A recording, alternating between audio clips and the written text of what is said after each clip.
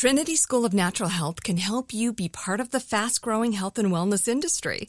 With an education that empowers communities, Trinity grads can change lives by applying natural health principles and techniques in holistic practices or stores selling nourishing health products.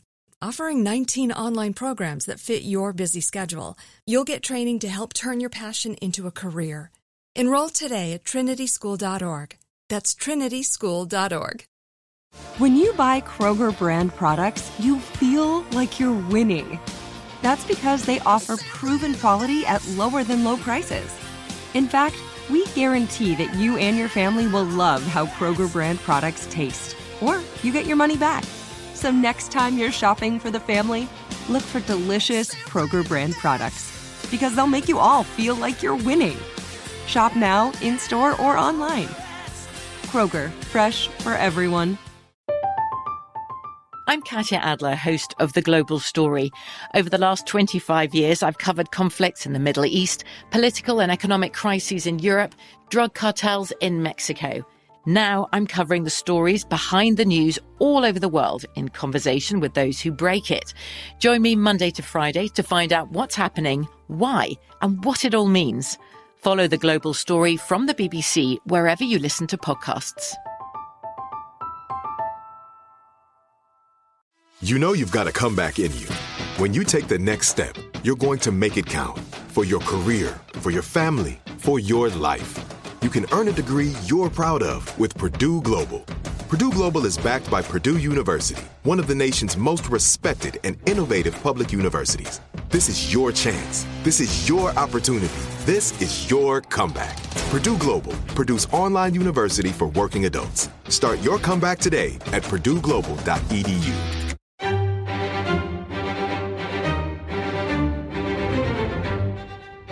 Crime Stories with Nancy Grace. That guy's been staring at you all night. What do you say we get out of here? What is it about this guy? When I feel his love, I feel like I'm on top of the world. There are things you don't know. Hi, officer. I think I must be lost. That will shock you beyond your worst nightmare. I am innocent. You don't actually believe this garbage, do you? It's in all the papers, Ted. Ted! Monkey! Oh! How did his name get on that suspect list? I want to come see you. I was really hoping you'd say that. This case is about catching a monster. Ladies and gentlemen, I am that innocent suspect. You are skating on thin ice, partner. You are hearing the official trailer. That's Zac Efron portraying extremely wicked, shockingly evil, and vile Ted Bundy. I'm Nancy Grace. This is Crime Stories. Thank you for being with us. No telling how many millions of dollars were sunk into the portrayal of serial rapist and killer Ted Bundy. But the movie makes him out to be a glamour boy. I don't really fault Zac Efron for doing it. He's just a squirrel trying to get a nut like everybody else, you know, making a living. But there's something so backwards with this. Netflix at it again, portraying a cold-blooded killer as a hero. Now, let me get this straight, Jackie. Isn't that where they did Stephen Avery Making a Murder? Okay. Yes.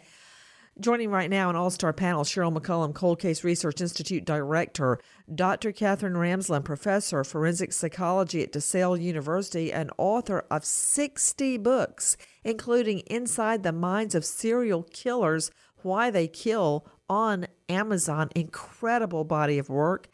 Dr. Peter Vronsky, investigative historian, author of Sons of Cain, A History of Serial Killers from Stone Age to Present. Guys, I really don't know what to say, but I guess we should start with a very special guest joining us, a woman who survived an attack by Ted Bundy. And not very many people, not very many women can say that. Kathy Kleiner, I want you to hear something from Dr. Peter Vronsky. Dr. Vronsky and I have talked in depth about Bundy.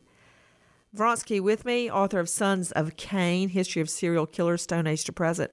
Dr. Vronsky, you taught me something about Ted Bundy I didn't know. And I had already read one book on Ted Bundy when I talked to you, much less covered the case a million times. Dr. Vronsky, Ted Bundy would actually take some of his victims, bathe their dead bodies, apply hair and makeup. I'm not really sure what else. I can only imagine necrophilia. Dr. Vronsky, could you please describe that, what we know about that aspect of serial killer Ted Bundy? Well, that's one of the most extreme and monstrous ends of the serial killer phenomenon. The necrophiles. Ted Bundy used to bring some of the heads home. In fact, in that fireplace that you see in the Netflix show, right? He burns one of the heads in his girlfriend's apartment.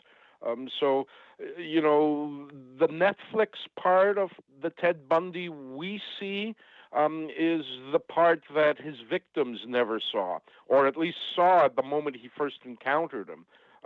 So we see the public version of Ted Bundy, the mask that he wore. It's kind of regrettable that they didn't delve deeper into what was beneath that mask. Excuse me. I think it's regrettable the cops didn't shoot him the first time they laid eyes on him, but that's a whole nother can of worms, because if he had not escaped not once but twice, lives could have been saved. But he managed to escape, believe it or not. He escaped law 2 times. 2 times. And look, I'm not making the lawmen and lawwomen out to be the bad guys, okay? They didn't kill anybody. He did. But this guy was so wily. I just want to just pause. Kathy Kleiner, who I consider to be a friend, and I've sat beside her as she tells her story, and even talking about it right now is giving me chills up and down my arms. I want to go to Cheryl and Dr. Kathleen Ramsland, but I'm going to go to Kathy first, because Kathy, just think about what you survived as Vronsky, Dr. Peter Vronsky, was talking, actually severing his victims' heads. And I really think the only reason he burned the one victim's head in his girlfriend's place was because she was coming home and he didn't want her to find a head. I think he would have kept it around, frankly. But bathing, washing the hair of victims, dead women, and then fixing their hair and carefully applying makeup to their face, I guess having relations with them. And there was one victim, a young girl he left out in the woods and would go back to visit the body. And I don't know what he was doing with that body. Nothing good. Kathy, when you look back, I know it was all like a horrible, terrible, dark blur. You were attacked in your room at night, in your dorm room. Your, sorority house room. But to be in the room literally with so much evil. Netflix got that part right. Extremely wicked, shockingly evil, and vile. You were in the room with the devil. What happened, Kathy? That night was, as you said, a big blur of being scared and just not knowing, of course, it was Ted Bundy in the room with me. Our sorority house had several rooms in it. We were on the 2nd floor, and our room faced the back of the sorority. That also was where the parking lot was. When I heard a noise, we went to bed around 10:30, my roommate and I, and sometime in the early morning, I heard something which woke me up a bit, and that was our bedroom door open. Okay, wait, right there. Okay. All 3 of us here in the studio, Jackie, Riley, and myself, when you said the bedroom door open, how many nightmares and fears have started with you thinking your bedroom door opens? In your case, it was real. It was, it came back to me many times as a soft sound. It wasn't a door opening and slamming against the wall. It was a quiet opening. That has bothered me over the years. When I'm sleeping, if I hear a noise, and my first thought is that someone's coming in the door, even if the door isn't closed. That feeling, I don't think will ever go away. It's something that I'll have to live with. You know, when I was, and still to this day, I hate a cracked door because I can't really see if somebody's standing on the other side of it at night. Not that there ever has been or would be, but after all the years of prosecuting, that's stuck in my mind. Now, I'm curious about, and I know I'm picking out one isolated detail, but I want you to describe again that sound when you hear your bedroom door open. It was, as I said, a soft sound. It wasn't the door hitting against the wall. It was just, we had carpeting, and it was more of a slide of the door you could hear. You could hear the doorknob being turned and the door being slightly opened and then completely opened.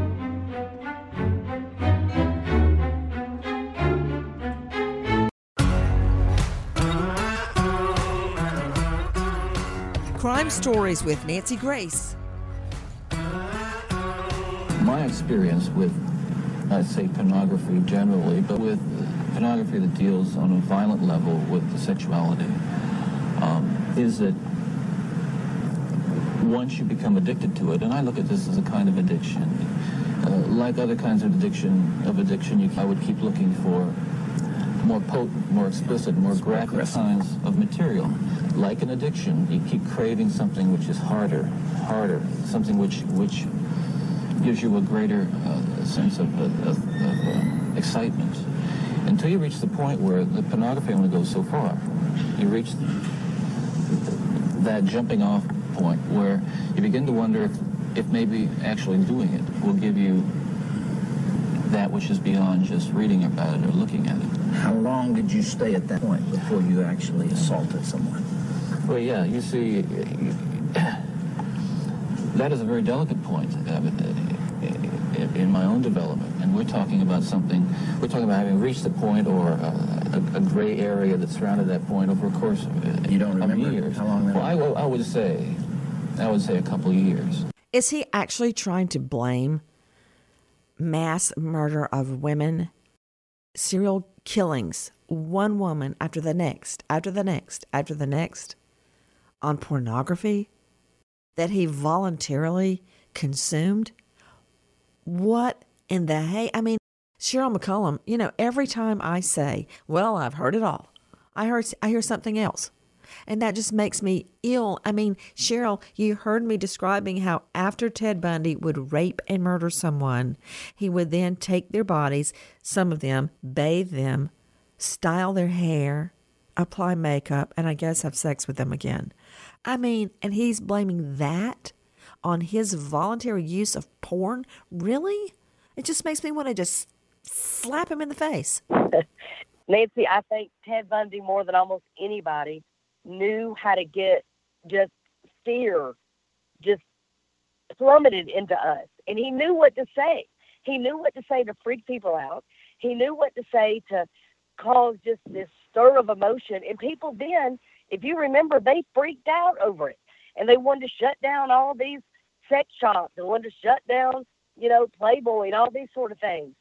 Did he participate in pornography? Absolutely. He's a rapist. He was into S&M. He liked watching anybody suffer. But that isn't what made him. Well, no. To Dr. Katherine Ramsland, professor of forensic psychology, DeSales University, author of 60 books, people. It's all I can do to write my Haley Dean books. I'm half dead by the time I finish one of those, much less the one coming out, nonfiction, Don't Be a Victim. I don't know how you do it, Dr. Katherine Ramsland. But one of her books is Inside the Mind of Serial Killers, Why They Kill. Now, I'm sure you're going to tell me how wrong I am, and I'm certainly no stranger to that. But it just burns me up to hear Ted Bundy kind of blame pornography for what he did. Like it's society's fault. If I hear that one more time, I'm going to shoot my foot. Well, I think the context was that he was trying to manipulate Reverend Dobson because that was the last interview he gave before he was executed. He was trying to save his life. I believe he exaggerated the impact of the pornography on him because he was trying to get somebody to keep him alive to study as a specimen because he believed he was so special and so important. And this was his sort of last-ditch effort. But even at that, pornography has, and the true crime, the true detective magazines in particular, which I think is what he's talking about, certainly have had an influence on some of these developing young men. Dennis Rader talked about it too. I spent 5 years talking with Dennis Rader to write his book. And he talked about it almost in the same way, not blaming it so much as just simply saying this clearly was an influence in my addiction to violence. And I think there's something to that. But in Bundy's case, he was certainly exaggerating it to try to get Dobson to say, we really need to study this guy. Okay, you know what? Now I am going to shoot my foot. Cheryl McCollum, I actually started laughing on this end. Not at Dr. Catherine Ramsland, but because she's portraying what Bundy is projecting, that he is so special. We should keep him and study him. I already know enough about him. I don't want to keep him. I don't want to study him. I want him off the face of the earth because he's already gotten away out of jail twice. That means when you don't know a horse, you look at his track record, he'll do it again and attack another woman. He couldn't stop attacking women, and he thinks he's so special. What makes him special? And why do people keep thinking he's attractive? I don't think he's attractive at all. He looks like a wolf. Every time he smiles, I can see every tooth in his mouth all the way to the back. That's freaky. Well, I got two things to say. One, oh Lord, as far as killers went at the time, people that we knew were murderers and rapists, in that group, he was attractive. Oh, like when you're like king of the zombies, you're the best zombie, the best. Exactly. Okay, go ahead. Exactly. You and I have worked enough family violence cases and other cases to know this is true. People will often say, oh, I was drunk when I beat my wife. I'm so sorry. I was drunk. He didn't beat her because he was drunk. He got drunk so he could beat her. And Ted Bundy. Okay, you're scaring me. It's the truth. I know it's the truth, but when you say it like that, guys, with me, in addition to Cheryl McCollum, director of the Cold Case Research Institute, Dr. Catherine Ramsland, and Dr. Peter Vronsky, Kathy Kleiner is with me. Kathy Kleiner survived an attack by Ted Bundy. I don't know the statistical odds of her being alive today, but she still suffers physically from that attack. Kathy, we left off when he first came in the door and you heard that soft opening of the door on the carpet. What happened then? I woke up a bit, having been sleeping pretty hard. That noise brought me a bit awake. The next thing I heard was setting up the room. It was a normal-sized dorm room. We had two twin beds on each side of the wall. In between our beds, we had a small trunk. And on that trunk, we kept our books, a little plant, and small things that we needed to reach from our bed. Our bed then, from the trunk, had about 4 feet on each side. Once I heard him open the door and come into the room being so dark, he tripped over that trunk, which now woke me up completely. I'm laying in bed on my left side. I look up, and I see the shadow of something, a man, standing next to the bed. As I see it in a split second, he raises his arm up above his head, and I could see he had something in his hand, a log. As I looked at him in a split second, he threw with such force that log in his hand on my face that it terribly, terribly injured my face. Just trying to take in what you're saying. What happened then? When he struck me, it felt like a thud. It didn't hurt. I didn't feel the sharp pain that I would feel later. When I was being attacked, I made noise, and it woke up my roommate, who was right next to me in her twin bed. He then walked across the room again. He tripped over that trunk and attacked Karen. Again, he beat her with the same log that he had attacked me with. As he went to strike her, she rose her arms up over her face to hopefully keep the blow from hurting her. After he hit her, he heard me moaning again.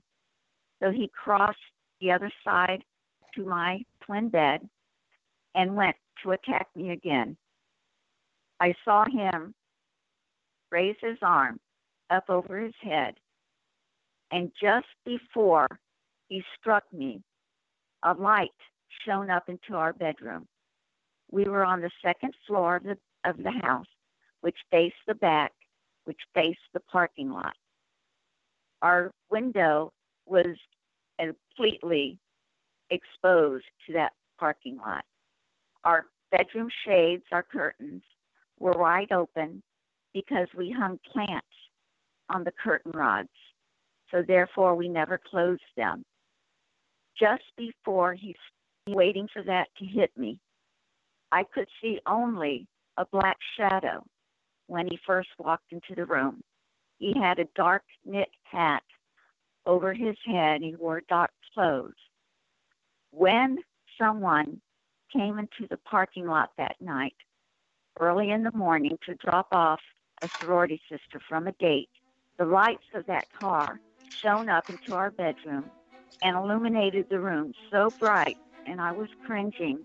I could see the light through my dark, closed eyes.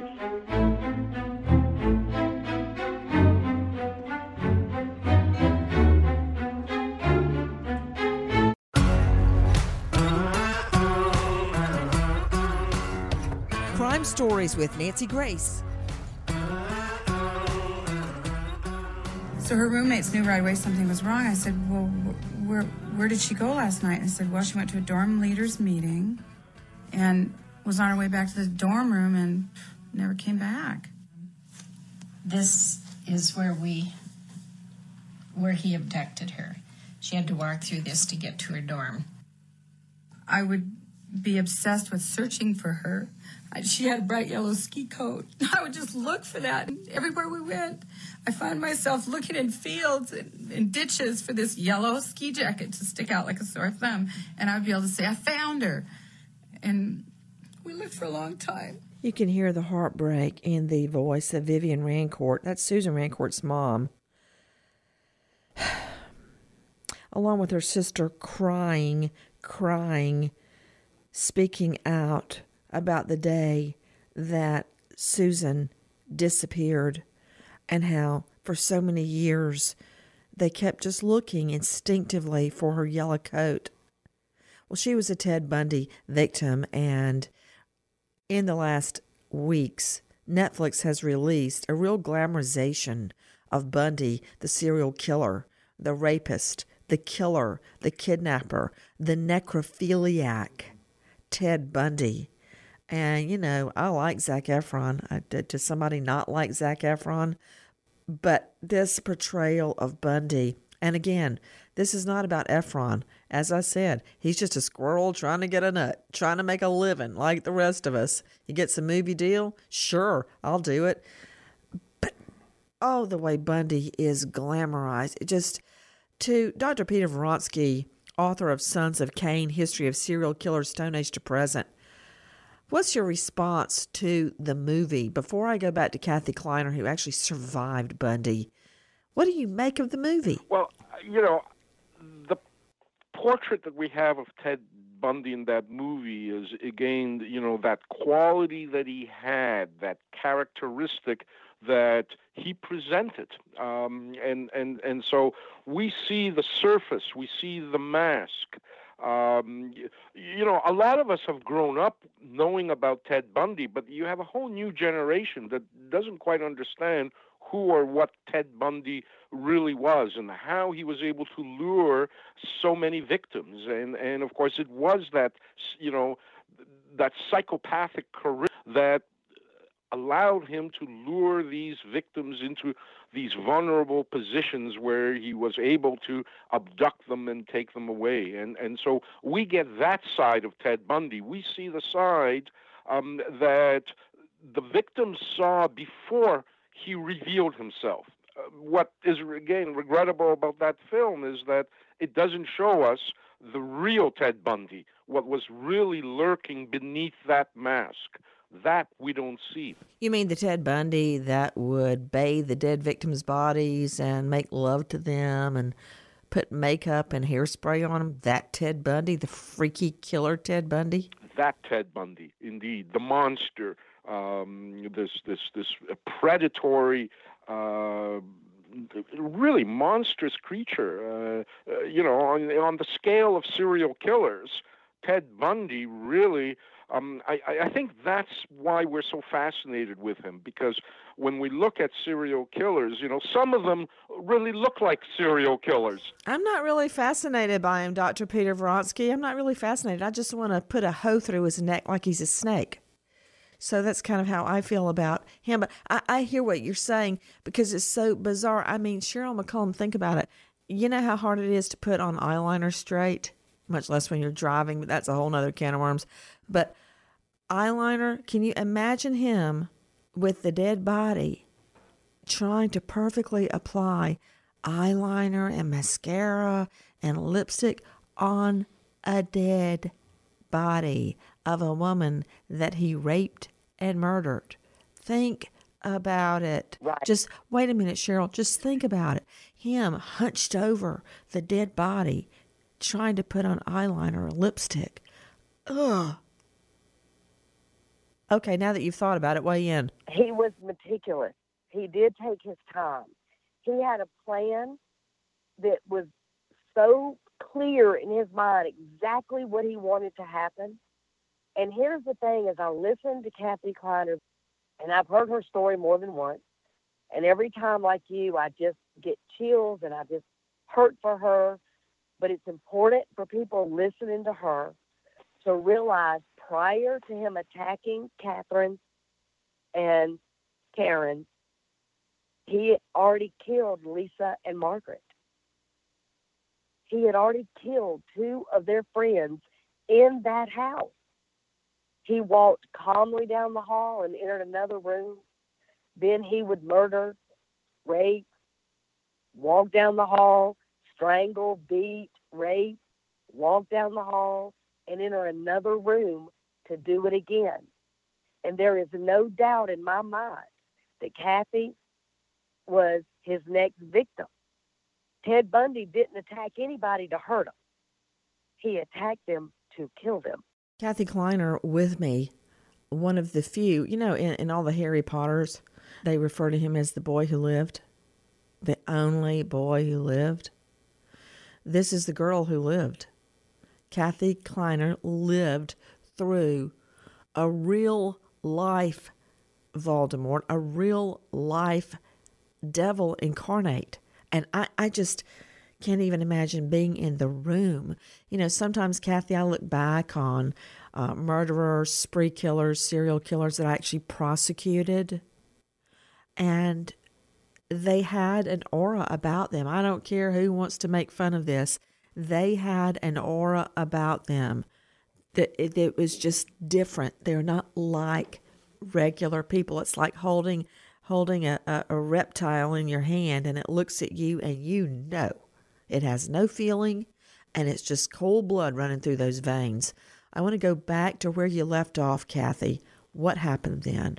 When the light shone up in our room, I could see more clearly this dark shadow. Again, I did not see his face. All I could make out was the shape of a body, a man.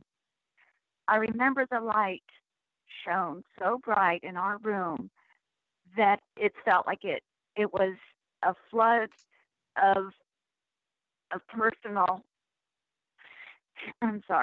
a personal feeling that the blows were going to stop, that he was going to stop attacking me, because I saw him turn around and run out of our bedroom. In a few minutes, the light went away, the room was dark, and the beatings had stopped. Then what happened? I was screaming, I was yelling, I was sitting in my bed just yelling for help. And actually all I was doing was making gurgling sounds. When he attacked me, my jaw was shattered so bad that it was hanging off my face and attached only to a fraction of the bone on my joint. My cheek was split open from my mouth to my ear, where it exposed the inside of my mouth. I also almost bit my tongue off. Because of these injuries, I was gurgling and not screaming like I thought I was. The next thing I remember are paramedics and a police officer coming to the side of my bed.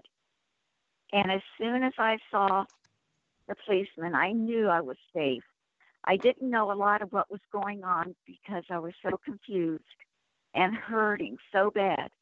At this point, it felt like knives being dug into my face. When I saw the police officer, I knew this person that hit me and attacked. Still confused and dazed, I felt safe. The paramedics were at the side of my bed trying to assess what exactly had happened to me. I remember in the state I was trying to talk, and the paramedic said, "It's okay, don't worry. You've been shot in the face, but we're going to take care of you."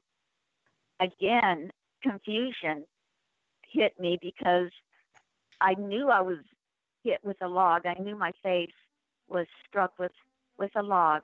I didn't remember being shot in the face.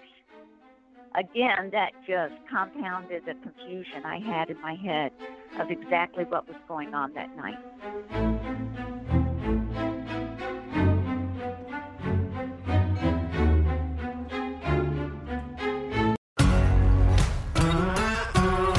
Crime Stories with Nancy Grace. I thought he was going to kiss me. Instead, he said very quietly, "Do you know what? I'm going to kill you." And he put his hands on my throat and started squeezing. My first thought was, it has to be some kind of a joke. This guy's got a weirdest sense of humor. But that was just maybe a fraction of a second because I realized he was squeezing too tightly. He was serious and I was in trouble. And there's no door handle. What did you do? We had a little small battle in the car, but I went unconscious. So he choked you to the point of unconsciousness? Yes. Did you put up a fight? I did as much of a fight as you can put up when you're running out of air. Did you think at that point, I'm going to die? You're hearing our friend Dr. Phil speaking to one of the only other known living victims of Ted Bundy, in addition to our special guest, Kathy Kleiner, joining us today. That was Rhonda Stapley, and that's not all. Listen. He was slapping my face again, trying to wake me up again, and he said, good girl, you don't want to die yet. Don't die on me yet, because you would miss the best part." And he grabbed me by my boot to the end of the picnic table, pulled my pants down, and raped me. And just as that was finishing, he leaned forward again and put his hands around my throat and was choking me again. And at that point, I didn't struggle. I decided I was dead. I was just going to wait until it was over. The next thing I knew, I was laying on the ground, and I was sort of surprised when I came to again. And it's pitch dark, and he was standing by the open door, fiddling with something in the back seat, like 30 feet away from me. And I didn't really plan anything like a great escape, but adrenaline was running, and I just jumped and ran.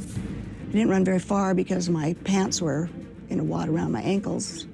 I tripped after just 1 or 2 steps, but fortunately or luckily or intervention from above or something, I fell into a fast-moving mountain river that swept me away from my attacker and probably saved my life. Wow. Talk about divine intervention. You know what?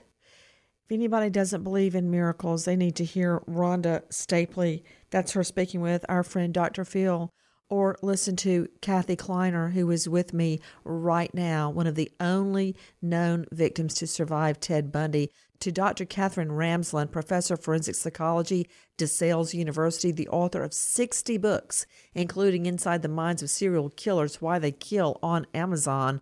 Dr. Ramsland, I have no doubt in my mind that there are other Bundy victims out there that have never been identified, that are still unsolved cases. I'm sure there are. He even thought there were himself, but he couldn't remember them when he was doing the final interviews.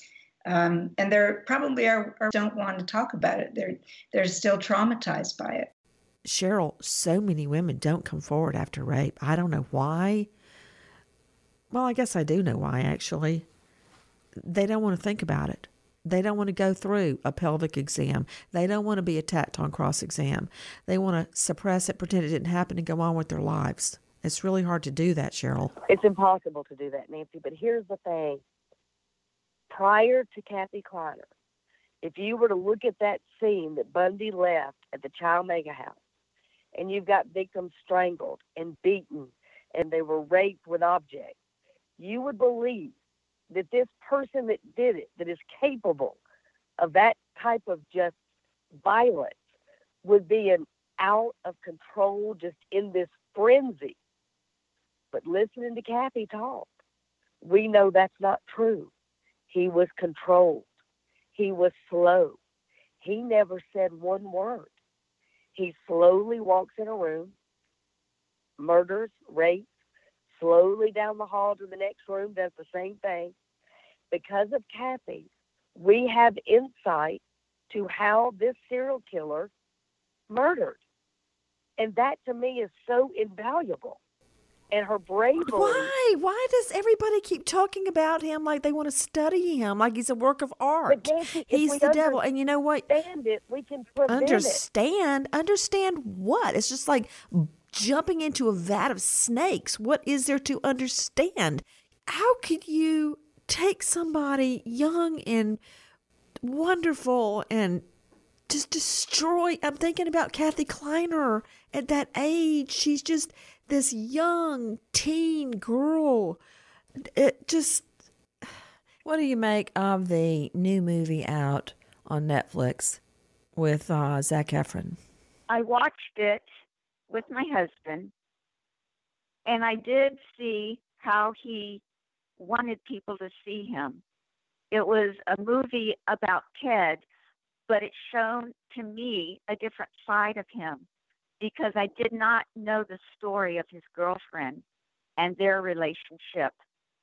Because of that, you saw him more as a person than the devil and the beast inside of him. By not showing him attacking with the blood and the gore the other victims, it put into view for me that he was in control at some point, but he enjoyed it when he let the beast out, and that when he raped and killed, he got satisfaction out of that. But when he went home, he saw his girlfriend and her daughter. That movie portrayed Bundy and his girlfriend, but it didn't show the victims. And I think because of not showing him attack them, it wasn't a point in the movie where the victims should have been examined and talked about, and how they were killed and taken away from us so soon from this world. At that point, I thought the movie was done very well as far as the acting and the portrayal of how he was when he wanted to be seen that way. I didn't see it as showing the victims until the very end, when the credits rolled and all the names of the victims, all of our names were on the TV screen, and it showed that we were people and we did have names. So I think that at that point, acknowledging us was a way of showing that the film was sensitive enough to show who we were. The story of Ted Bundy goes on because I guarantee you there are other victims. Nancy Grace, Crime Story, signing off. Goodbye, friend.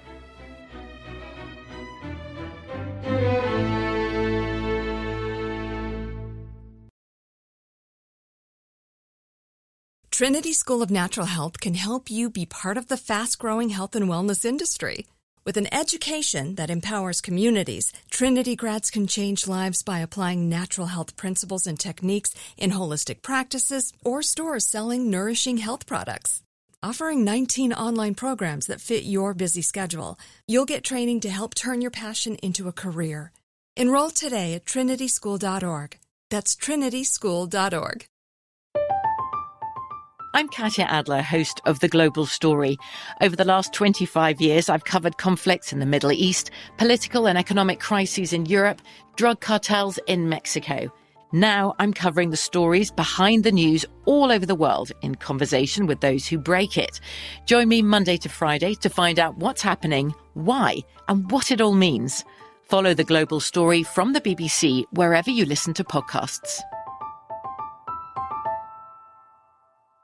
Big thank you to our partner making today's crime stories possible. It's Leesa Mattress. Leesa's Sapira Hybrid has been named Wirecutter's best hybrid mattress 5 years running. For a limited time, save up to $700 off select mattresses plus 2 free pillows. Go to Leesa.com/Nancy for an additional $50 off mattresses and select goods. That's LEESA.com/Nancy.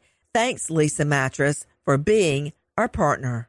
Pause for a big thank you to our partner making today's program possible. Managing your diabetes just got easier. The powerful new Dexcom G7 lets you see your glucose numbers on your compatible watch and phone without finger sticks. Amazing. And because Dexcom G7 is the most accurate CGM system, you can be confident in your food, your exercise, and medication decisions. All those decisions can lead to big results, like more time in range and a lower A1C. Get started at Dexcom.com. Dexcom data on file 2023. If your glucose alerts and readings from the G7 do not match symptoms or expectations, use a blood glucose meter to make diabetes treatment decisions. For a list of compatible devices, visit Dexcom.com/compatibility. Thanks, Dexcom, for being our partner.